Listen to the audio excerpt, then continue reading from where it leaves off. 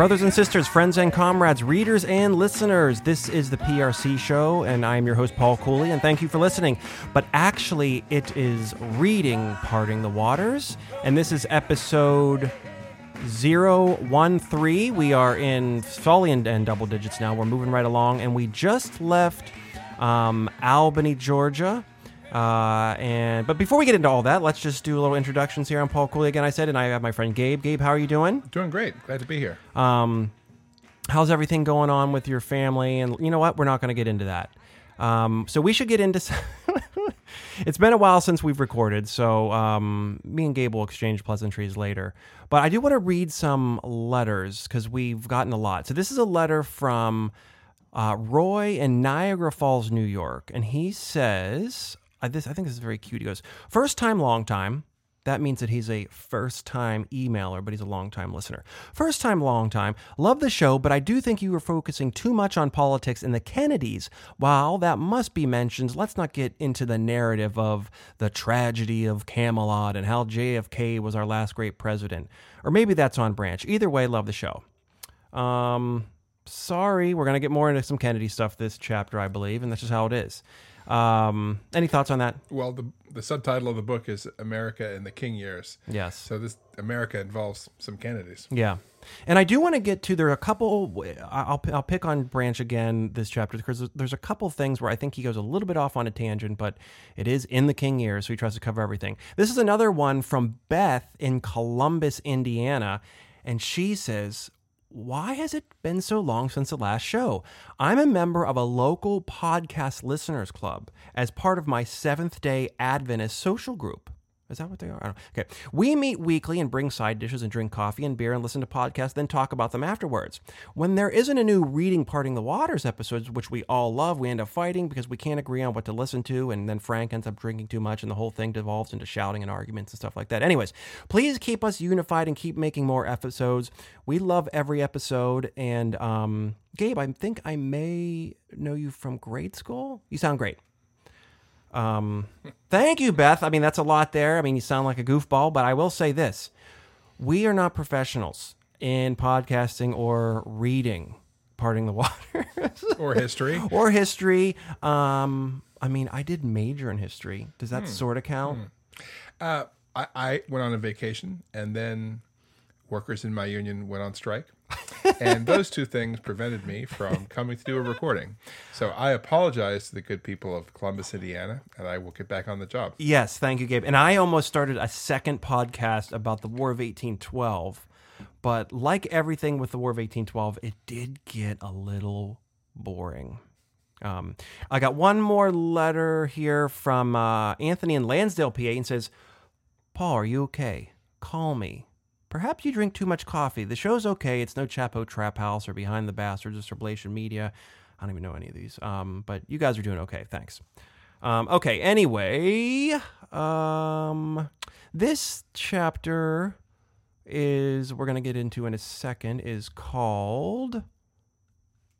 What is it? We're going to get in some FBI talk here. I mean, looking back on it, this chapter looks like really important context and background for events that are going to come to a head later.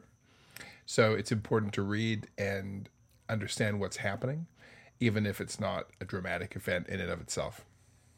Yes, there's a lot of little tidbits here, and we're going to get into it. We're going to take a quick break and get right into chapter 15, which is called Hoover's Triangle and King's Machine.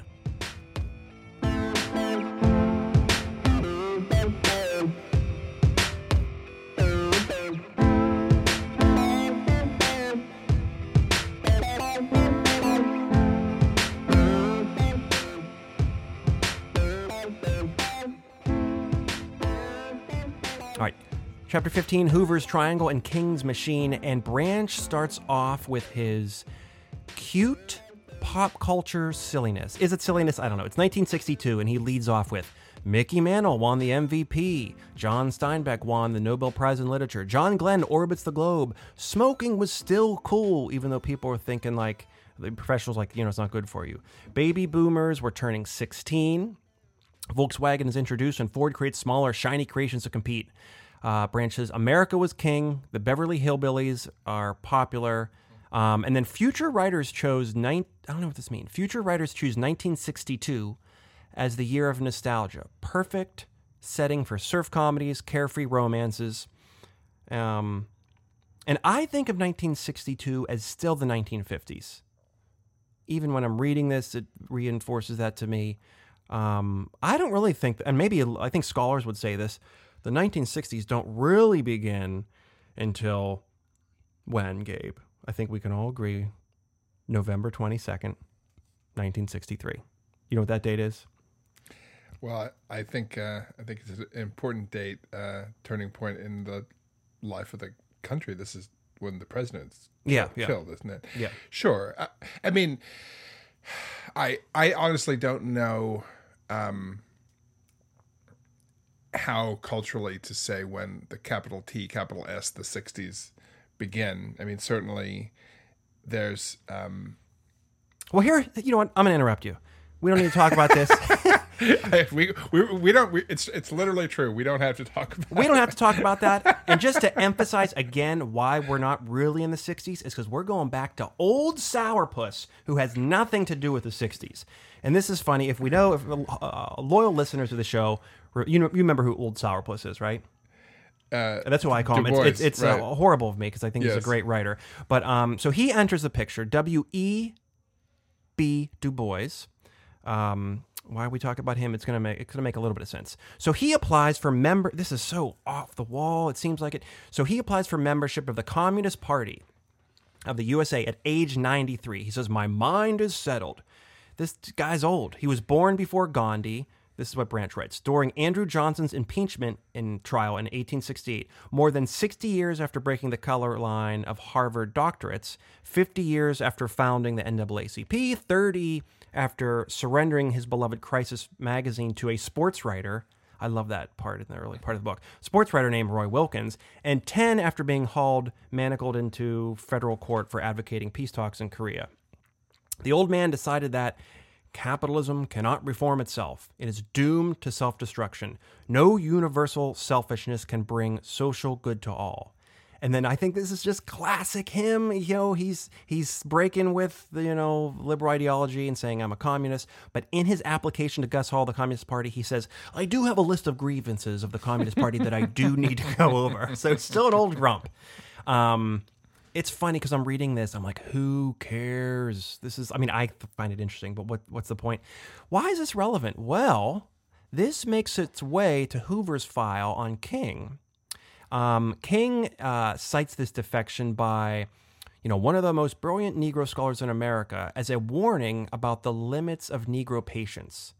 We talk about the civil rights movement for the most part being unified, but he's kind of saying, hey, there can be no doubt that if the problem of racial discrimination is not solved in the not too distant future, some Negroes, out of frustration and discontent and despair, will turn to some other ideology.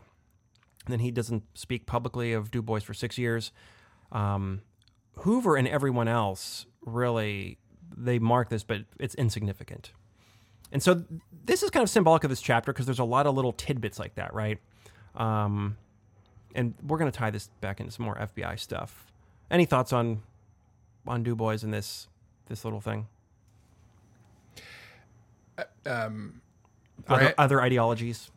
Branch points out that nobody in white America and hardly anyone in black America comments on the fact that this towering intellectual of old has committed this ultimate political transgression, and that is a kind of a sad statement on his standing. It may also be a statement about the significance of the Communist Party USA in 1962. Oh yeah, and which we'll go on. We'll talk about in a second. Talk about in a minute. I think this. I will just note this thing that King does here, where he says, well, it's worth noting that if we don't see progress and reform and change, that people will take on radical ideologies. Other ideologies, but yes, I think that's a good point. I think later in life, in his career, he'll make this kind of reference around riots. of course, he's not a communist. In a sense, he's an anti-communist, and of course, he's nonviolent. He's against violence, so he's not for joining the Communist Party any more than he's for rioting. But he will sometimes use a riot or use someone sort of stepping beyond the pale in this sense politically to say, well, if my path doesn't work, if you, the establishment, if you, the power structure in society, don't start making social reforms and changes, then you're going to see more of this, which can read almost as like a backhanded threat. Yeah. Right? Yep. Or simply as a prophecy. And I think it's a sort of interesting rhetorical device. You can see it either as a sense of realism and foresight, or you can see it as the kind of steely edge of his organizing. Well, in the novel version of this, it's like it's foreshadowing of the Black Panthers, the Weather Underground, blah, blah, blah, So Kennedy-Hoover battle. So Attorney General Kennedy wanted to shift the FBI priorities from domestic intelligence to organized crime. Again, when I'm reading this, I'm like, what does it have to do with civil rights? I don't understand this. It's going to tie in. So just bear with us, everyone. It's kind of a funny chapter. So Branch mentions that Kennedy's, it's like, should we go after communists or the mob? Remember, everyone, students of history, the Communist Party was big in the 30s, big with the labor movement, strong in the 40s for the most part. Remember, the USSR and the USA were against the Nazis. But by the late 1940s, the tide sours with the CP, and 1956, we should all know this. Leader of the Soviets, Khrushchev, makes a secret speech that is leaked talking about Stalin's crimes. So a ton of people leave the CP around the globe. That's why it's funny that the party's essentially decimated, that W.E.B. Du Bois, joins in 1962 after everyone pretty much leaves. So RFK actually cites the CP USA collapse in 56, that, there's 1,500 FBI informants within the party supplying a large part of the budget and the membership of the party. He says it was wasteful and kind of like a vestige of the McCarthy era focus. And he's appalled to learn that only a dozen FBI agents were targeting organized crime as opposed to 1,000 on political security. Political security being, radicals, communists, and trying to infiltrate the government. RFK wanted a reversal. He wanted more on organized crime. He was annoyed that the FBI denied existence of organized crime. And actually, Gabe, did you find that a little interesting to me? I was like, why was there so little on organized crime at the time? But we're going to talk about it in a second. You want me to keep going, or do you want to comment? Well, I think that Robert Kennedy's career and interests and Hoover's career and interests are on a collision course here, right? This is something that I think that Branch doesn't stress. But while his brother was in the Senate as the senator from Massachusetts, Robert Kennedy was counsel to the McClellan Committee, which was the Senate committee investigating organized crime and the labor movement. Okay. And in particular, pressing the Teamsters Union and Jimmy Hoffa around their connections with organized crime, some other unions as well. And Kennedy, Robert Kennedy, we have to keep differentiating, RFK, is a real bulldog, really aggressively pursuing corruption in the labor movement. And I think that he thinks that there's plenty of evidence that organized crime is a problem in society, and that it corrupts institutions which, as a Democrat, he thinks are important to society, right? I mean, it's a little hard to understand from today's perspective, but when the 1 out of every 3 workers in the country is part of a union, right, then what happens in the labor movement is front page news. The Teamsters Union had 2 million members at the time, right? There were Teamsters in every county in every state in the country. And so the debates and the legal confrontations around what was happening in the Teamsters really was front page news. And so he had a profile, and it was really the strength of that to put him in a position to be a credible attorney So general. what's your sense of Hoover not being interested in that? That's the kind of brain. So remember, Hoover's interest, going back to the aftermath of World War One, is in establishing a intelligence and counterintelligence agency. That it was, although Hoover had been involved in hunting for criminals as a young FBI agent, early in the days of the organization, he understands that there's much more power and influence, and you're much more central in society if, in fact, your responsibility is national security. Okay.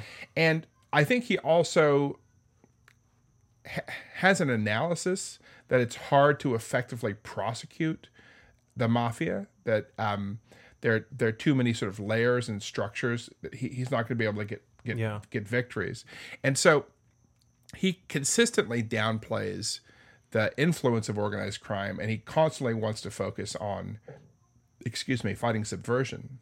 And RFK, he tells a British journalist that the CPUSA was feeble and less of a threat, and its membership consists largely of FBI agents.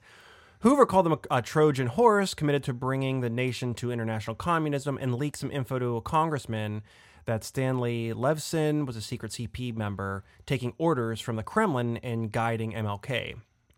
This message here was troublesome for the civil rights movement. This message of the troublesome civil rights movement was a Moscow skirmish line, and only Hoover knew the details. Goes to... Hoover writes this in a memo to share with, sends to RFK.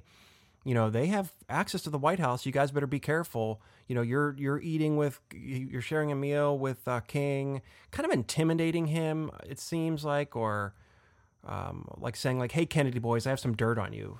That's what it seemed like Gabe was saying. Sure. Branch was saying. Right. I mean, again, to be objective, in the early 60s, the Communist Party in the United States was about as marginalized and enfeebled as any communist party in any Western country in the whole global North. Really, I think that it had almost no influence on any part of society at this point.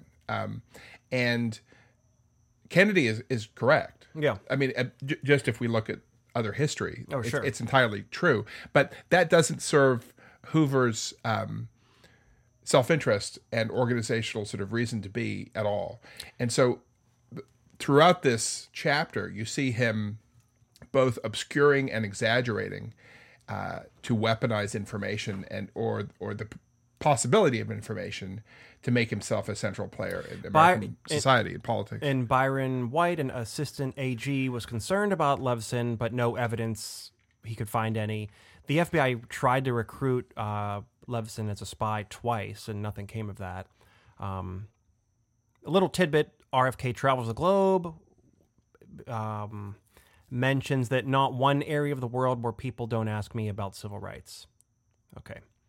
Now let's move on to the more FBI funniness, but this is the sex mob scandal, and I think it kind of it definitely ties into this, and I have a little bit of an argument at the end of this of why. So, like sex/mob. It's not a mob of people having sex. It's sex and the mob. This is complicated and funny, so if I get this wrong, please fix it for me, Gabe. The FBI arrests some folks for placing, like private citizens, for placing illegal wiretaps at the home of a singer, Phyllis McGuire. Robert Maheu, who is a former FBI agent working for Howard Hughes, and gangster Sam Momo Giancana was the principal character here. Hoover loathed Maheu. That's it. Okay. And Sam Momo Giancana is a Chicago gangster. RFK wanted Giancana, but Giancana, am I saying that name right? Giancana was sanctioned by the FBI to do this wiretap and see if Phyllis McGuire could help with the assassination of Fidel Castro. And so while this wiretapping is going on of Phyllis McGuire, sanctioned by the CIA, Giancana asked the CIA, say, "Hey, while you're listening, can you just double check that Phyllis McGuire's not two-timing me?" And Gabe, just so you know, two-timing is an old expression that actually means cheating. Just, I mean, I know some of our listeners, it's a very old, antiquated term, but Running around town? yeah, running around town, yeah. And the CIA was kind of obliged, like, sure, why not? So McGuire, it was discovered, was upset that Giancana had a second mistress named Judith Campbell. My God, this is so confusing. So Frank Sinatra introduced Judith Campbell to... Frank Sinatra introduced Giancana, and he also introduced Campbell to John Kennedy. Here we go. We're coming back into importance. Giancana liked the idea that he shared a mistress with the president of the United States. This is why it gets back to Hoover. So Hoover sees this, he learns this, and he sees he has leverage or whatever. He has some dirt. Kennedy is having sex with a gangster girlfriend to try to kill Castro. Hoover finds this, sort of amusing. And it also, I think, points out the way Branch writes is that the CIA are clowns and like organized crime is a joke. And this is not really a threat to national security, just a big funny game. Kennedy wants to attack the mob. Meanwhile, his brother, RFK, wants to attack the mob. Meanwhile, his brother is working with them, screwing their girlfriends and working on a fantastical plan to assassinate, a foreign leader. This was actually written down in a memo that on February 27th, 1962, some version of this that kind of gives license or credibility to start the wiretap on Stanley Levison. I keep saying this wrong. Anyways, silliness. Thoughts? Well, America and the King years. It's useful to understand because it goes to the compromised position that John Kennedy is potentially in if anybody was to shine a light on all of this. Yes. And it strengthens Hoover's institutional hold beyond the ability to weaponize the possibility of sort of Reds under the bed in the civil rights movement, right? That this really unseemly connection between organized crime, opposition to Castro, sort of collaboration with the CIA, but then also with the kind of celebrity milieu that John Kennedy enjoyed and his own sort of sexual adventures creates the space in which you could imagine a powerful counterintelligence official come in saying, Mr. President, I want you to be aware that there are this information. I want to protect you from it. It's another way of saying, I have a file about this. right.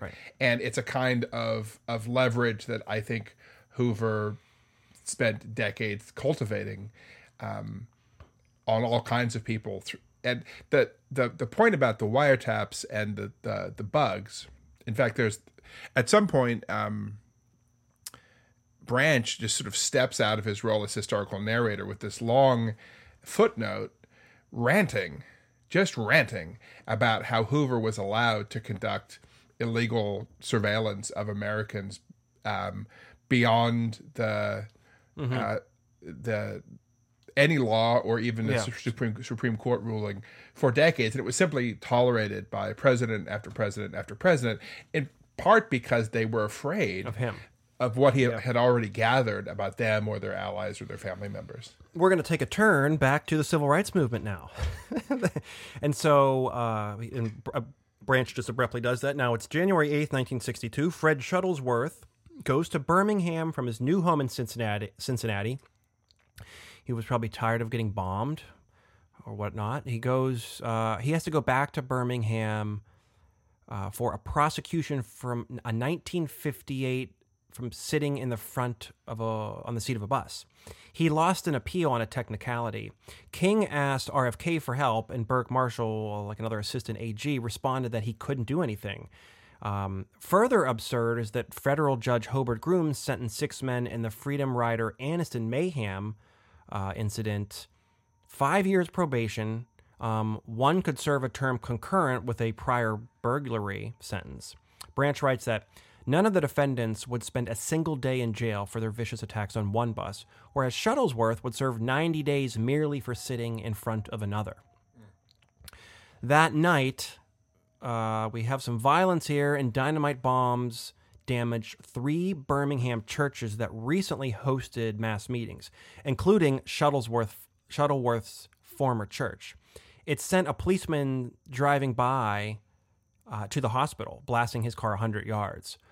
Worst person in mid-century American history, that's what I'm calling this person, Bull Connor, he blames these 3 church bombings on black people. And he's running for governor, and he said his first order of business was to buy 100 new police dogs and sick them on any freedom rider who entered Alabama. King pleads with RFK and says it's not safe for Shuttlesworth and asks for protection. King's asking also why the Justice Department is not investigating the triple church bombing. Burke Marshall's kind of embarrassed and said he couldn't get involved, but was looking into it. He blamed some things that the Ike administration set up that is hamstringing him or something. And then there amasses this large crowd. I'm kind of pushing through here, but they have a kind of like a rally, a large crowd for the jailed preachers, Shuttlesworth and Pfeiffer. He was the other preacher with Shuttlesworth at the 16th Street Baptist Church. King comes.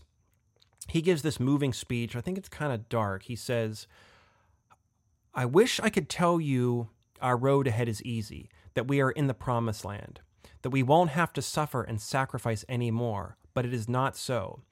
We have got to be prepared. The time is coming when the police won't protect us.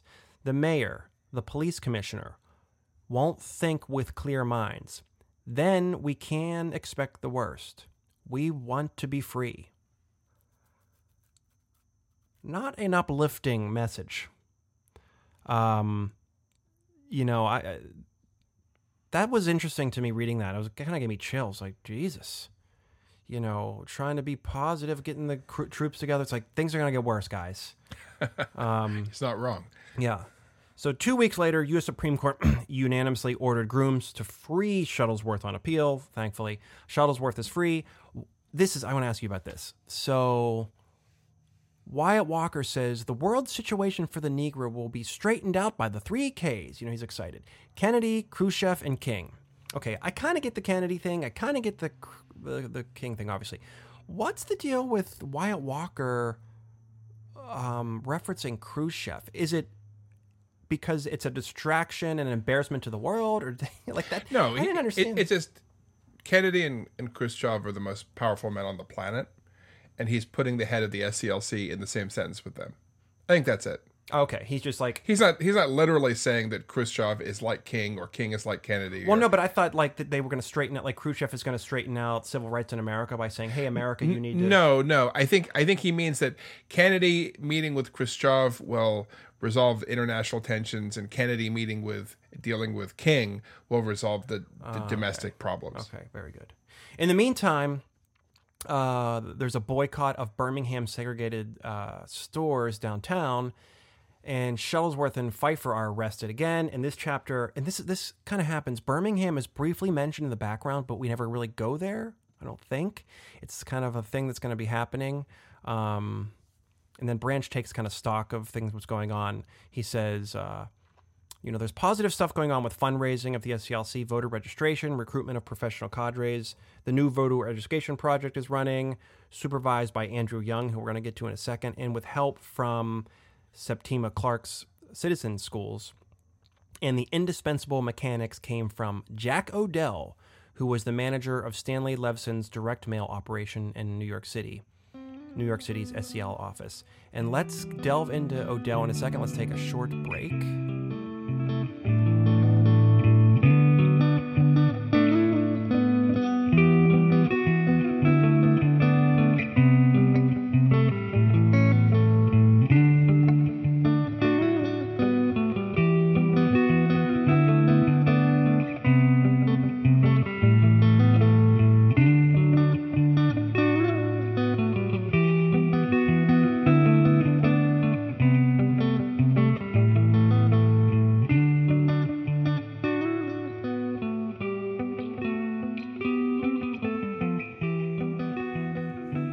All right, we're going to delve into who is Jack Odell. So 5 years older than King, he had been left as a child to grow up in a home of his grandfather, a janitor in a Detroit public library, and grandmother who raised him a strict devout Catholic, that Odell remained an altar boy even in college at Xavier in New Orleans.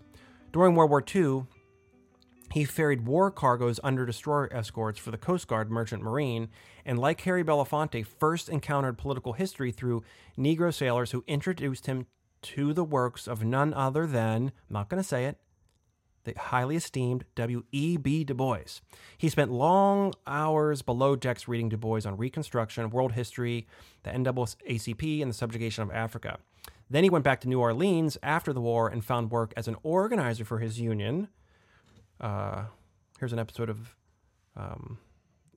labor history. The National Maritime Union. I did not know this. It was the first union to break the color line, Branch says. Shipping jobs were not posted by race. One of its first international officers was black. It had a close CP following, but when anti-communism factionalism sort of bubbled up in the labor movement, Odell was expelled for circulating peace petitions in 1950. He found work selling burial insurance in Birmingham, and then by 1957, his skills with numbers got him promoted to manager in Montgomery, where he saw King speak, which is interesting because he doesn't show up in that part of the book, so he must have been, whatever, he was around. I guess anyway, he leaves. He later goes to New York City, goes to grad school, meets Bayard Rustin in 1959, and helps with youth marches to integrate schools in New York City. Odell then meets up with Leveson, helps promote a Sammy Davis, Frank Sinatra benefit show for the SCLC at Carnegie Hall just after Kennedy's inaugurated. He becomes like the data logistics man for fundraising and direct mail, bringing in $80,000. Branch says he's the keeper of lists, statistician of votes, designer of systems. And he's just one of these like forgotten heroes of history in a way, you know. He's really special for a couple of reasons, I think. The combination of experiences he has makes him really valuable, right? So he has this early intellectual background, which he then develops going to graduate school, right?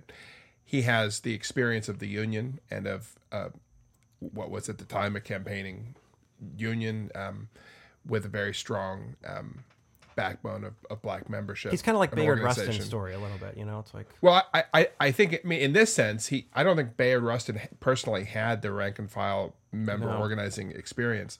He was organizing communists or something. Well, but then on top of it, right, that's true. But in the labor movement at the height of the CIO at the height of its powers, but then he goes on to become an insurance salesman, and he goes to grad school as business too. Right, you know. right. But I think that it's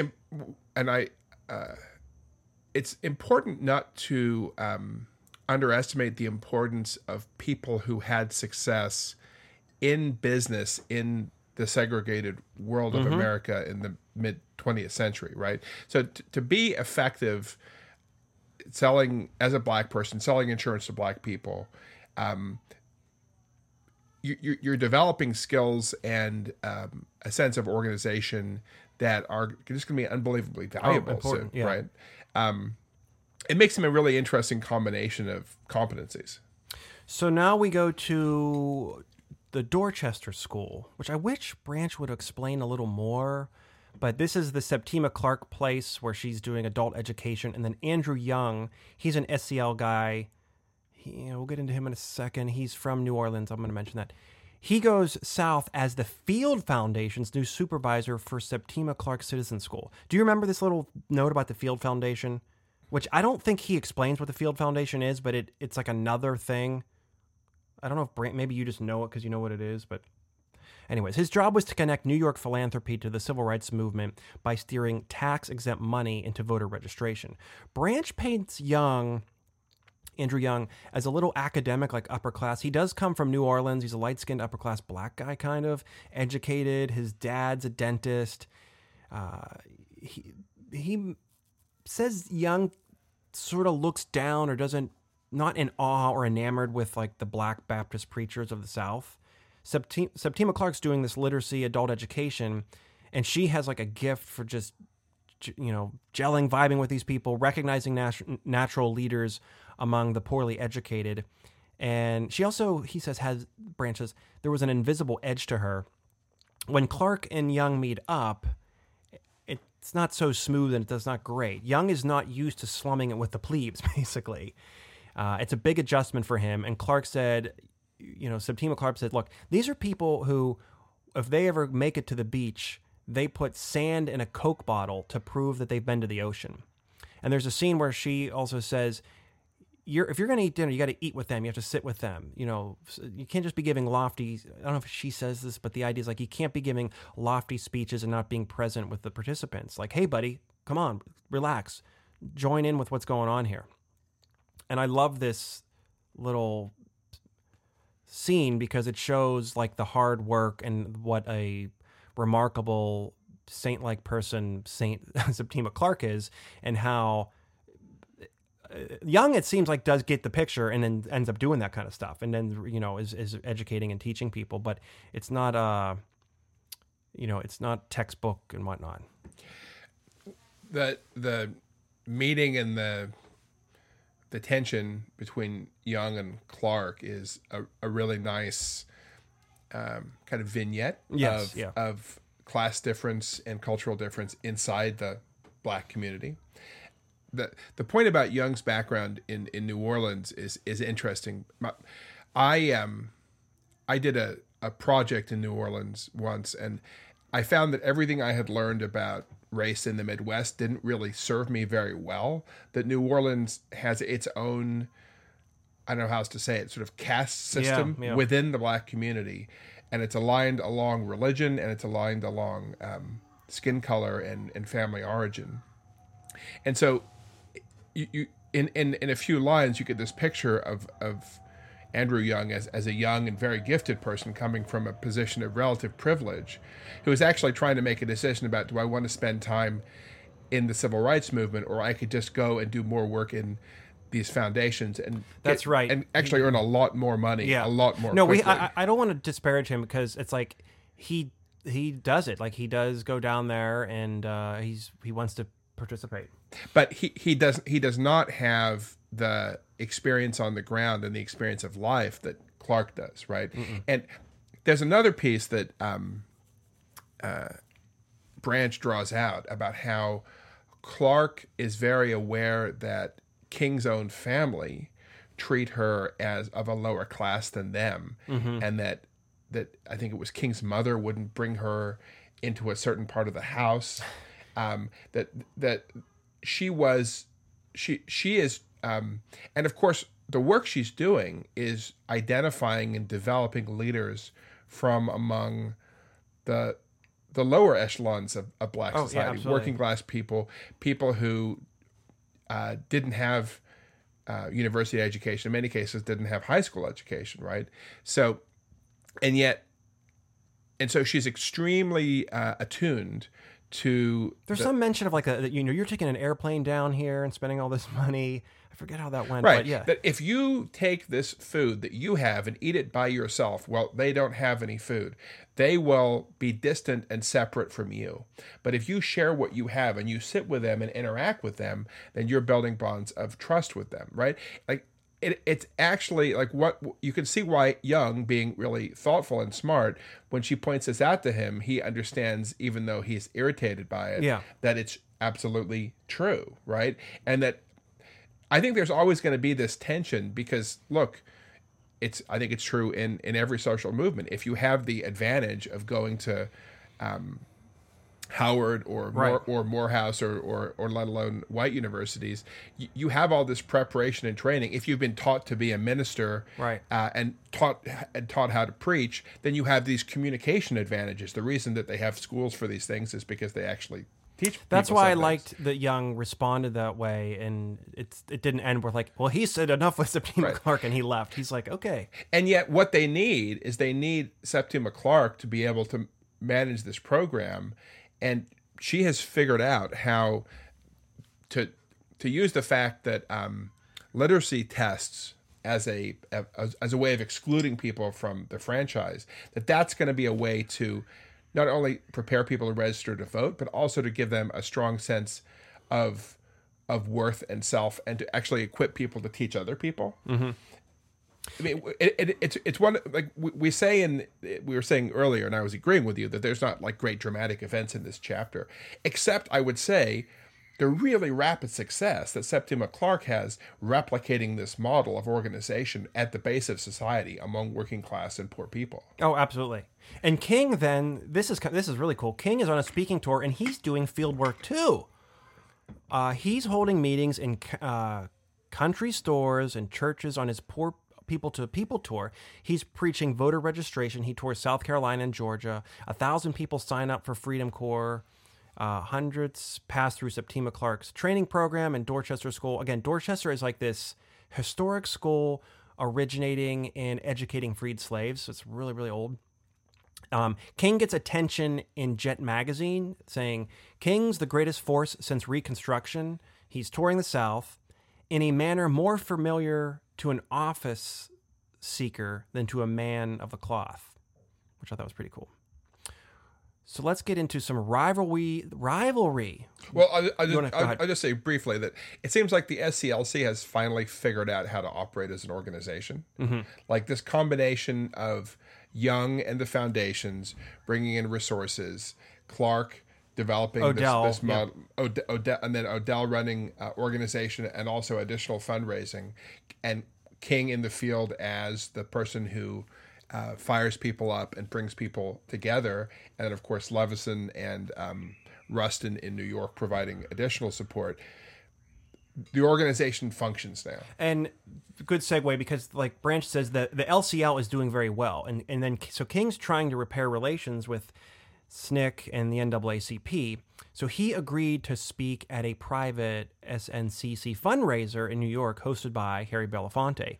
Belafonte has a SNCC delegation over to his place without King, and he's like, guys. I don't know if that's how he talks, but if I was acting and playing him, it'd be my, guys, your criticism of King is misguided. They're like, King's too far above the battle. He is too cautious. He is too distracted by his fame. And what does Moses do? Bob Moses is there, of course. And what's he going to do? You know, he's ready to do, say very little. And so among themselves, the SNCC leaders grumble that, you know, Harry, your allegiance to King is grounded in this, like, the entertainer's role, that every show must have a star. And let's pause for a second, because my little editorial is, yes, you need to have, like, a focal leader. That's true, isn't it? I don't know. Anarchists, we can have a debate later. Belafonte argued King was much less bourgeois than he might seem. You know, he said King snickered about Coretta's pearls and pillbox hats. They pressed Belafonte to be more respectful. They pressed Belafonte. Hold on.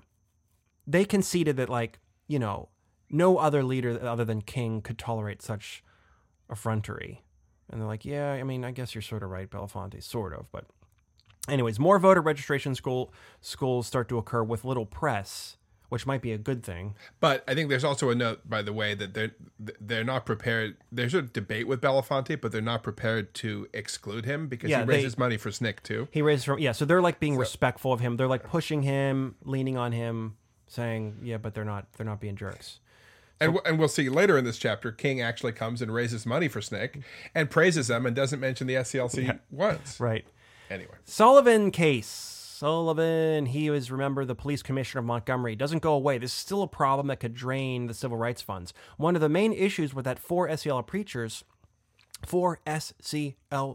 preachers could have all their funds confiscated to pay Sullivan $500,000. This is a libel case with the New York Times. Levison saw the Sullivan case as a threat and an opportunity because the lawsuit actually jeopardized newspaper advertising as a fundraising mechanism. So he helped pioneer the direct mail method. And because the lawsuit threatened labor organizers in the South as well as the Black Freedom Fight, he and King had built like strong support with unions. The labor interest helped King enlist labor lawyers and actually constitutional experts. I don't know if you can hear children in the background or parents yelling, but sorry. Now we're going to get to this another fun little character here. This is, who is Harry Wachtel? Is that how you say it? Wachtel? Wachtel, probably. Wachtel. Who is Harry Wachtel? So after this luncheon with some lawyers, King finds himself alone in a hotel room with a Wall Street lawyer who had a cigar in his mouth, but remorse on his face. At 44, Harry Wachtel had made a name for himself as the legal architect for an Israeli immigrant named Mershum Riklis, one of the inventors of the modern conglomerate. By perfecting a technique called the leverage buyout, which he essentially bought companies with their own assets, Riklis built a $500 million empire from what seemed to be an irrational combination of firms. Harry's reputation as a business predator made him an unlikely sympathizer for King. Wachtel was a Jewish shopkeeper's son and a college radical in the late 1930s, and he vowed to use his law degree for the downtrodden. But he didn't. I'm going to go make some money. He admitted his work was not on the side of the angels to King. That's why he had the downtrodden look. Harry's daughters chastised him because his conglomerates owned several of the segregated chain stores where they were targets of the sit-ins in the South. And Harry admired King. He told King, "This is almost like BS. I don't believe this. Listen, I'm going to resign right now. I'll fall on my sword. I'll resign from my conglomerate business." And King's like, "Okay, buddy. Well, like, don't bring this on me. So King hesitates and said, "I don't think you should do that." I don't know if he says it in that tone, but he says, the civil rights movement could, you could be better where you are than out in the street. Harry was, relieved of not having to commit career suicide and offered to give King money. He's like, "Okay, great. That sounds good. I'll give you $7,000. So he asked, "Hey, Dr. King, what's the name of the tax-exempt branch of the SCLC?" And then King, wearing the dunce cap, says, "We don't have one. What's that?" Or something to that effect. So Harry frowned and said, "That's a bad idea. You should have a tax-exempt branch, and I can help you set that up." And King's enthused, Harry's enthused. They have a little partnership here. King asked to raise funds also. Hey, do you think you can help raise funds for the Sullivan appeal? And Harry's like, "Absolutely, I could definitely help with that. And also I have some ideas on the case." And from this moment on, Harry becomes kind of like a Stanley Levison character. Branch writes, they were destined to be paired for years as King's twin Jewish lawyers. While Stanley was a host of union officials, ideologues, and activists from the American Jewish Congress, Harry knew how to get to the high government officials on the phone and how to touch corporate offices for 5-figure donations. What luck. What, like, just random, corporate leader dude, like, "I'll help with the civil rights movement." There's like one of them.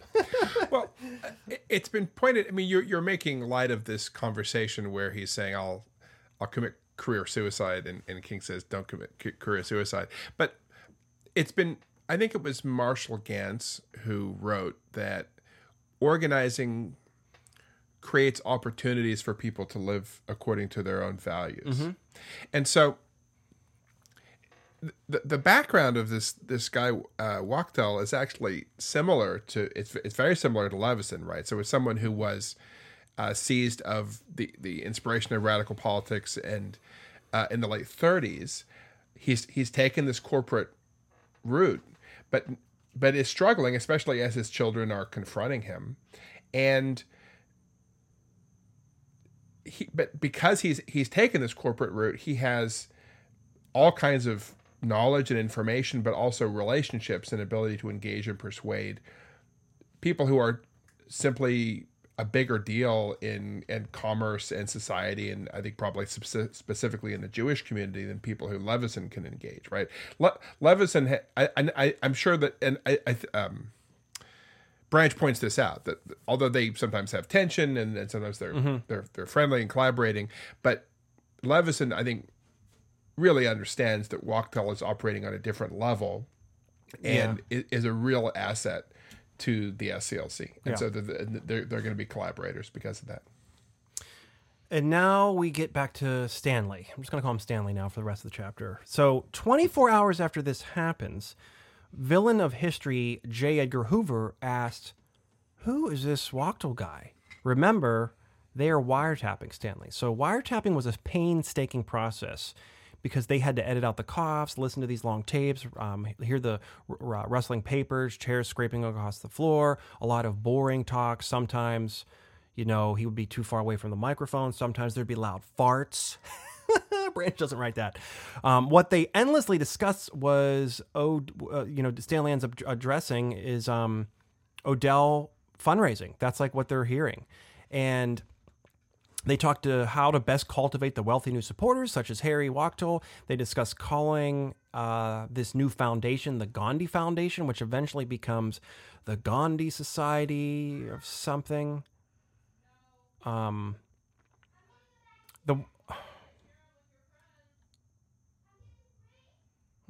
kids talking in the background, ruining the show. Okay. The wiretap listening became kind of mundane stuff for, somebody that's an alleged communist agent. But then there's this thing where there's a Supreme Court opening and the FBI and Hoover see that they got some information. So because they're listening to Stanley's conversation, they hear that, there's a Supreme Court opening. King and Levinson are talking about who should be nominated, who they should try to support. And there's a back and forth and a discussion. I guess the idea here, I got a little bored in reading this, but the idea was that Hoover would have this inside information, so he passes it along. It ends up not. Oh, I think it's a little different than that. It's. But wait, not just the inside information, but like that the communists are infiltrating and like kind of handpicking and guiding like who the choice would be. Is that what your sense is? I think that's right. That King and Levinson are interested in the possibility of advocating for the first black Supreme Court justice. And this turns out to be a moot point because the Kennedy administration ends up going with Byron White. It's really before they have a chance to lobby. But what Hoover hopes to do is use the existence of a conversation about lobbying for a candidate to the Supreme Court to illustrate how King trying to influence Kennedy, because King is influenced by Levinson, and according to the argument that Hoover never has to justify or prove, that Levinson is in fact a secret member of the Communist Party, and not only that, an agent of the Soviet Union, that this is more or less a direct line of the Soviet Union influencing the White House decision-making. And so Hoover kind of sharing this information with like political figures dampens this Gandhi Society fundraiser, like a luncheon meeting where it supposedly scares away a Chief Justice, RFK, LBJ, Hubert Humphrey, and a host of others. And this was kind of like Hoover warning people to be wary of King, be wary of civil rights activists. But maybe, Hoover overplayed his hand, Branch says, because Levinson now was subpoenaed because people have this information and they're like, oh, there's a communist there. And we got this information. They're trying to handpick the next Supreme Court. So he's subpoenaed to the Senate Internal Security Subcommittee. And this was from the hard right-wingers, segregationist Senator James Eastland. We talked about him, I think, once before. John McClellan. So these FBI dudes were upset because they're like, no, this is too early. You're not going to really have anything on Levinson. So Stanley's awesome in this meeting. He goes, to dispose of a question causing current apprehension, I am a loyal American, and I am not now and never have been a member of the Communist Party. And then after that, he invokes his Fifth Amendment. This enrages the senators who were loath to admit the FBI had taken the risk for no return. So there's that. Now we want to get all these little tidbits. Any thoughts on that? I'm going to move to another tidbit until we get to finishing up the chapter. No, I think we can move forward. I think it's Harris Wohlford. Remember him? He was the guy that Kennedy appointed as a special assistant to the president for civil rights. He was instrumental, that's maybe overstatement, with Sergeant Shriver in trying to get Kennedy elected at the end of the year. He was kind of like a liaison with King and Kennedy. Correct? That's basically a good summary of him. Sure, he was a campaign aide who becomes the civil rights liaison for the administration. So he is getting frustrated in his position. Kennedy's kind of ignoring him. They're not having a good relation because like Kennedy's like just growing weary of civil rights. So he resigns. He's just like, you know what? I'm not doing this. Like he resigns in good faith and doesn't make a stink about it. There's this little tidbit about civil rights supporters sending a ton of pens to the White House to say, you know, John F. Kennedy was going to put into legislation defending civil rights. So there was like ink for Jack pens. Right. I'm gonna do away with segregation in housing with the stroke of a pen, and Never happened. and so they send in all these pens, and they think they're. I thought it was interesting how, just as someone who from time to time gets involved in campaigns to influence politicians, how. So the civil rights movement is in the situation where they have a relatively sympathetic administration. They don't want to burn down their relationship with this politician, the president, but they also want to create some creative tension. They want to move things forward. They're concerned things are not moving at all, and so they come up with this, what they think is clever, like Cutesy. okay, let's send you a pen. You can sign that sign that executive order right now, buddy. But the staff of the White House are offended. They think that these black activists are making fun of the president, and then they start making fun of Wofford. They send all the pens to his office, and people go by and say, "Hey, do you have any spare pens? I'm out of pens." Right. And so it becomes this strange way to marginalize, or the inadvertent effect is to marginalize Wofford until he eventually resigns and goes to join the Peace Corps in Ethiopia. That's right. That was just funny and sad. Like, okay, I'm done. I'm leaving. I'm going to Africa. But it makes me think of different tactics we've come up with to try to lean on somebody, and it makes you think how. Did it backfire? You never quite understand how these tactics are perceived inside the box. So it's 1962. Remember, it's we're going to May 1516 and the SCLC board meeting in Chattanooga, Tennessee. Again, King is here and he's reminding everybody that there's going to be a challenge occurring in Birmingham in September when there's going to be a convention. Then we get some report backs from Wyatt Walker, who describes the people-to-people tours. Jack Odell gives some facts and figures on voter education projects and grants and newly registered voters. Septima Clark and Andrew Young and Dorothy Cotton talk about the raw recruits from the people-to-people tours and later how those people were fed into the voter registration projects. They actually show a film on Clark's classes at Dorchester, including a segment, this must have been moving, showing a group of middle-aged black people learning to write their names. When I read that, I was like, that's what our society should be doing. Like, this is so appalling. I mean, it's awesome, but why wasn't a functional society through school and everything else doing this? Anyways, well, we know why. But the program already spawned 6 small schools, which is cool. And the area of Mississippi, this was heartwarming to see people rise up so quickly from illiteracy to full-fledged registration work. Then there's this like funny scene, weird, kind of, I don't know. There's a floor discussion that pits. It's not bad, but it's this Reverend Rollin Smith says he wants King to be paid at the foundation, the SCLC. He's getting $1 a year. And he's like, you need to be paid. If you were a leader of a white organization, you'd be paid. Like, come on, it's time to get paid. And he's like, no, it's not. I'm not in for that. And I think it's just a point of our black leaders should be professional and should be paid. And then Daddy King even comes in, and I wasn't so surprised, but he's like, no, my son's right. Don't worry about this. We just put this to rest. And it kind of does get put to rest. But well, he starts off like that, but he actually comes around to say, you have to ignore my son on this, and it's really MLK versus everybody else of the pastors, and it's I think a really interesting moment where King's own like humility is both humility and also sense of detachment and implicit distaste with the class position of the clergy, puts him totally at odds with everybody who actually is in that position, right, and have worked really hard through their whole lives to build up that position as the clergy. And King is sort of like independently, to say independently wealthy is an overstatement, but he's comfortable already.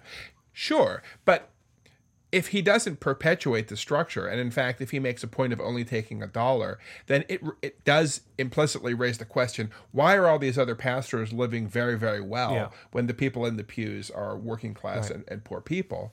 And it's a sort of intolerable tension that his, you could say, ethics and morality and almost unique perspective is imposing on his father's generation and other pastors. It's an interesting moment of tension, and I think they just create a committee to study the issue or something. Yeah.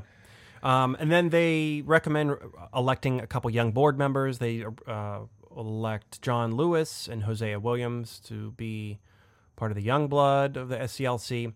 Then King immediately leaves to go to an organization that I'm going to yell about called the Gandhi Society for Human Rights. What do I think about this whole India Gandhi thing? I mean, we all know if you listen to past episodes, and I'm right. And here's why I'm right. Well, so this is a bad idea for a number of reasons. This is my little thing. Everything should be wrapped in the American flag. Baseball, hamburgers, hot dogs. You should not wrap it in a non-Christian Indian thing, even though we understand the merit of Gandhi and how great he is. It's not going to play well, and it doesn't. So King goes to this lawyer's luncheon. It seems like there's a lot of those, or maybe I'm crowbarring them in. I don't know. And this is right after the SCLC convention, and he says, nonviolence is now woven into the fabric of American life in hundreds across the South. Many Southerners are pathetically trapped by their own devices. They know that perpetuation of this archaic time order is hindering the rapid growth of the South. Yet they cannot speak this truth. They are imprisoned by their own lies. It is history's wry paradox that when Negroes win the struggle to be free, those who have held them down will themselves be free for the first time. King announces, this second Emancipation Proclamation that he's delivering to the White House. This was a lot of work. This is supposed to be continuing what Abraham Lincoln started. He's going to ask the White House to proclaim all segregation statutes of all Southern states to be contrary to the Constitution, and that the full powers of the White House be employed to avoid their enforcement. This document took like 6 months to write up. Stanley was writing it. I'm sure Rustin and Walker, all that stuff, the whole Brain Trust were part of this. Unfortunately, the Gandhian Society speech gets like no publicity at all. And it ends up getting criticism because it's like, why are you calling it the Gandhi Society when we're a bunch of Christians? And who's this guy again? And it just doesn't land. It ends up being, this organization does get funding and gets traction amongst labor leaders because they see the benefit in using this to support fighting the Sullivan case for, the tax exempt reasons. But it just seems like the air was let out of the balloon, and you just hear like a wah, wah, wah, wah. Right. The Gandhi Society ends up being a bank account that people who find common cause with the SCLC can put money into, specifically trade union leaders. Yeah. But the idea that it becomes this center for nonviolent thought in America doesn't really go anywhere. And at the same time, this is happening, so everything's like sad, and we kind of feel bummed about this not taking off. JFK has a birthday party. JFK, president, has a birthday party, and it's probably the most well-known presidential birthday party in American history. Happy birthday, Mr. President. And Marilyn Monroe sings him happy birthday. What a weird thing.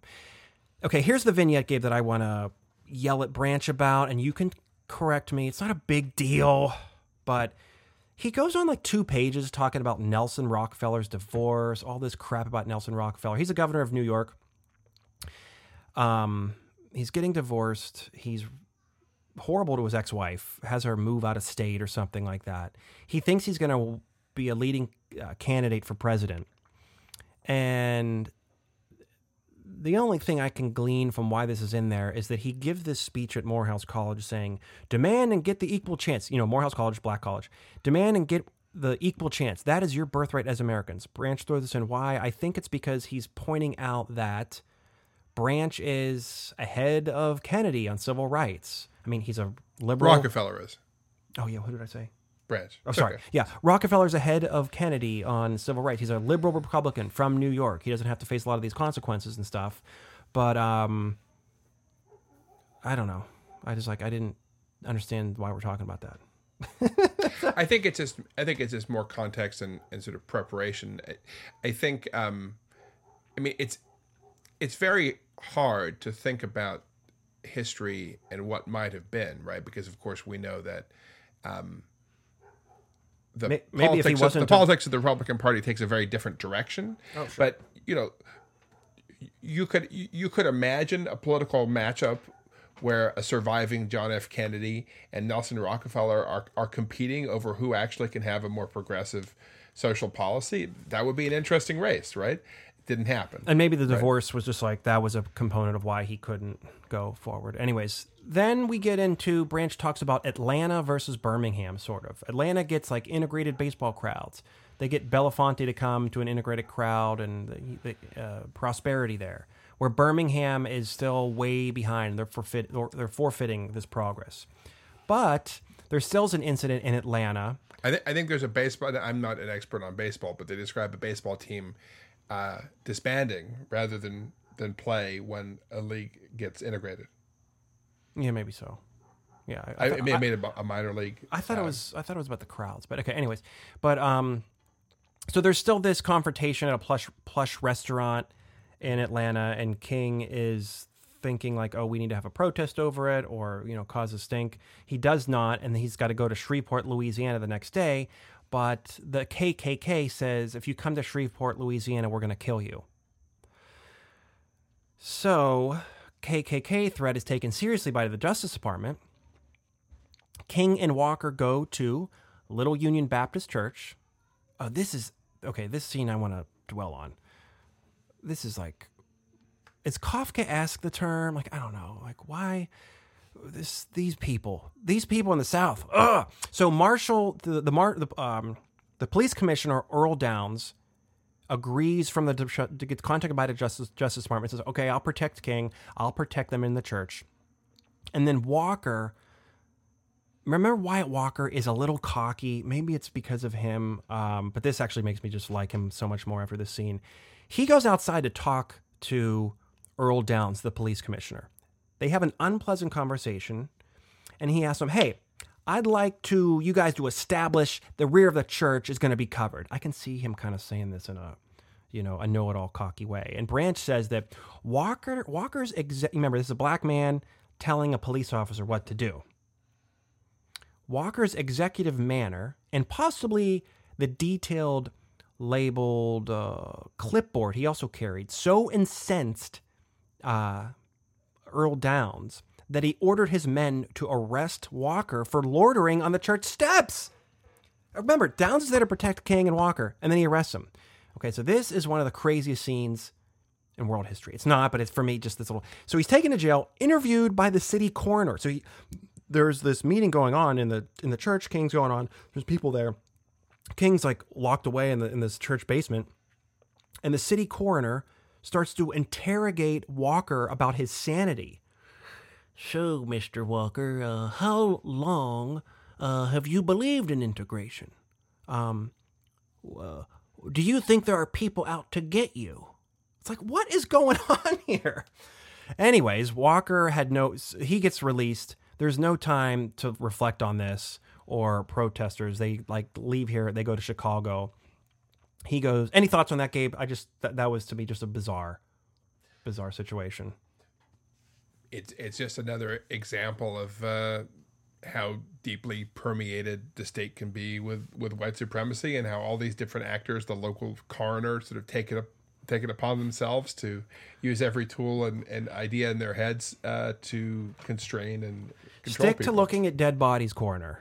not to civil rights activists. So this was interesting to me. Walker goes to Chicago for 2 days of exploratory talks with representatives of Billy Graham. Remember, Billy Graham is the white evangelical who has a pretty good relationship with King, sort of, like they respect behind the scenes. Behind the scenes, Yeah. like they respect each other. Billy Graham is by no means a civil rights activist at all, but they're friendly with each other. Although they did not work together, Graham and King did cooperate privately through their lieutenants. And Graham's media advisor, this guy Bennett, said, hey, man, King's doing things wrong. He's given too many speeches. He's doing too much. At this pace, this is going to kill him. He's going to have a heart attack or he's going to die of exhaustion in 5 years. See, what Graham does is he just gives a couple big exposures, a couple big events, and we do an enormous amount of preparation before those. And then that breaks through the non-religious news cycle, and we're able to get out into bigger aspects of the press. And then Graham's chief of staff explains to Walker the whole mechanical process of organizing and explains how there's this preparation, other preachers that are kind of doing some footwork, church women. There's like 1 million man hours of unseen preparation before Graham does these events. And Walker took these like guidelines back to King to see, maybe we should think about this a little bit. But, obviously there's the whole obstacle of race that Graham doesn't have to deal with. I thought that was interesting because it seemed weird. Like, well, okay, now I'm going to go meet with Billy Graham and get some suggestions, but they were happy to sit down with him. They're not going to throw their lot in with civil rights, but it's also like, okay, and also this time, at the same time, Graham is building a closer relationship with Nixon. So even though he's like getting more into Nixon, he's like, yeah, my guys can talk to King's guys and give him some suggestions. Well, it feels like there may have been an aspect of both genuine interest and genuine sympathy on both sides of the conversation, as well as some sort of profound misunderstandings that it brings to mind the confrontations in the earlier chapters around control of the National Baptist Convention, right? That it's not, it takes a long time for King and his sort of cadre to understand that they're not going to be able to use the church itself as the structure, and that the church, even the black church, is not going to be an organ of struggle, right? And I don't think they expect Billy Graham to stop talking to segregated crowds, but I think they're really hopeful that they can learn something from him. And yeah, that's what it seemed like. Billy Graham's people think they can teach something. And look, if you look at the detailed planning, I mean, there may be some general lessons that you can learn. But if you're not actually trying to change power structures in society, then you're in a different business. Right. And that's why I thought the Graham people were sort of wrong, because they're right if he's just trying to have big events and be civil rights celebrity. But it's good for him to be doing the people-to-people tour and stuff and like being all this. Maybe the burnout lesson should be, hey, let's take it easy. But earlier in the chapter, there's an example of King barnstorming through different parts of the South, and he meets at a country store. One person. I knew said, I walked 13 miles to meet you, Dr. King. Yeah. Right. And through the lens of the Billy Graham Crusades, what a total waste. Yeah. Right. But I wonder from an organizing perspective, like what that person who walked 13 miles and met Dr. King, like who did he talk to? Who did he influence? And then people know that like he's going to be Who did he encourage to go to a Septima Clark school or talk to SNCC? That's the thing that doesn't really translate. Yeah. So there's the NAACP convention. We're almost done, by the way, guys. It's NAACP convention. King is there. He makes this roaring speech about, why we got to break the law. Nonviolence is, our method. We want our freedom here, he says, in America. Here in the Black Belt of Mississippi, here behind the Cotton Curtain of Alabama, here on the red clay of Georgia, we have lived with gradualism, and we know that it is nothing. I think actually it's nothingism, but do-nothingism, actually, and escapism, which ends up in a standstill-ism. He does this ism thing, and the crowd starts laughing. It's funny. then he kind of steps it up, and the crowd's kind of going crazy, and he came there as a guest to kind of give this speech, and he ends up kind of stealing the crowd, essentially, at the NAACP convention. And some of the leaders were sort of miffed by this because he's preaching, the nonviolent SCLC style of doing things. And that's not really the NAACP modus operandi. And of course, this speech doesn't register in the white world, which is whatever. It is what it is. I thought that was cool. And we're going to finish up in a second. Any thoughts on that little NAACP meeting? Well, I admire the way that King interacts with and relates to both SNCC and the NAACP. And he is true to who he is, and he's trying to inspire people and move people to think about things from his perspective.